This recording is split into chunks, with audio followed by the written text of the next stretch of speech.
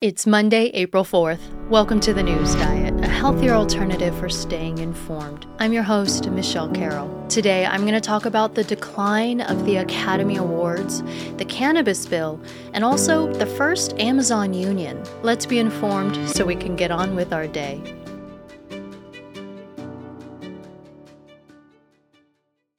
Firstly, I want to say thank you so much for being patient with me as I recovered from a little dental surgery over the last couple weeks. It took a little longer than expected, so unfortunately I had to push back new episodes for a bit.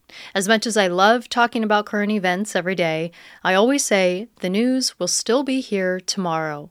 So I'm back and excited to jump into what I missed. I think by now, everyone is aware of the drama surrounding this year's Academy Awards. After comedian Chris Rock made a joke at the expense of Jada Pinkett Smith, Will Smith walked on stage and slapped Chris across the face before yelling expletives all in front of a global audience. Less than an hour later, and Will Smith won the award for Best Actor for his performance in the movie King Richard. The Academy met last week to discuss disciplinary actions for Will Smith, which have yet to be determined. But on Friday, Will announced that he was resigning from the Academy, which has led many to ask, what exactly does this mean? Well, the Academy of Motion Pictures of Arts and Sciences is an organization whose mission is to advance the arts and sciences of motion pictures by honoring excellence in the industry. They do this through the well-known Oscars, as well as other recognition ceremonies as well. The Academy consists of just under 10,000 film industry professionals, ranging from actors, writers, directors, costume designers, etc., and membership is granted by either being invited or by gaining sponsorship from two current members. So what does it mean to be a member? Well, members are able to cast their vote for who they think should be nominated, which subsequently turns into their vote for winners as well.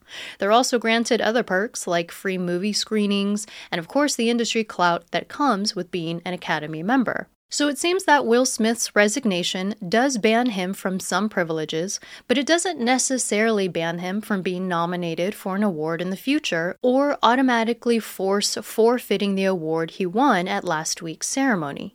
However, the board has yet to announce disciplinary actions, so these aren't necessarily out of the question. However, it's expected that Will Smith won't be forced to return his trophy, considering that the Academy has only ever rescinded an award once, and that was because the winner was deemed to be ineligible. Even disgraced figures like Harvey Weinstein and Roman Polanski, who were both convicted of sexual assault, didn't have their Oscars revoked. The board is meeting again on April 18th, where it's expected they'll decide on actions then. Award shows like the Academy Awards and others like the Grammys and the Golden Globes used to be some of the year's biggest events for the country. These ceremonies garnered tens of millions of views, and it was considered the highest privilege to be involved. But in recent years, interest has waned pretty drastically. Even though this year's viewership was a 58% increase from last year, it's still the second lowest audience in the show's history. There seems to be a few reasons for the decline. With the rise in streaming, audiences have moved away from traditional theatrical releases that award shows generally tend to focus on. The pandemic seemed to exacerbate this trend, with theaters literally closing for over a year. Theatrical releases now tend to be focused on either huge budget action or very small indie genres. And with action movies notoriously absent from Academy considerations, most Oscar honorees are unknown to mass audiences. And then there also seems to be a general dissatisfaction of the culture of these award shows. Some groups have grown upset with what they consider a lack of diversity in nominees and winners, and others have grown tired of the platform being used to preach politics and social issues. Ultimately, it'll be up to show producers to decide if and how they intend to gain back the previous clout of award show season.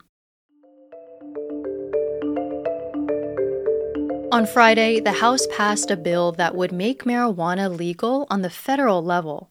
This includes growing, selling, and possessing the drug. It's called the Marijuana Opportunity Reinvestment and Expungement Act, or the MORE Act, and would also remove nonviolent convictions for previous offenders.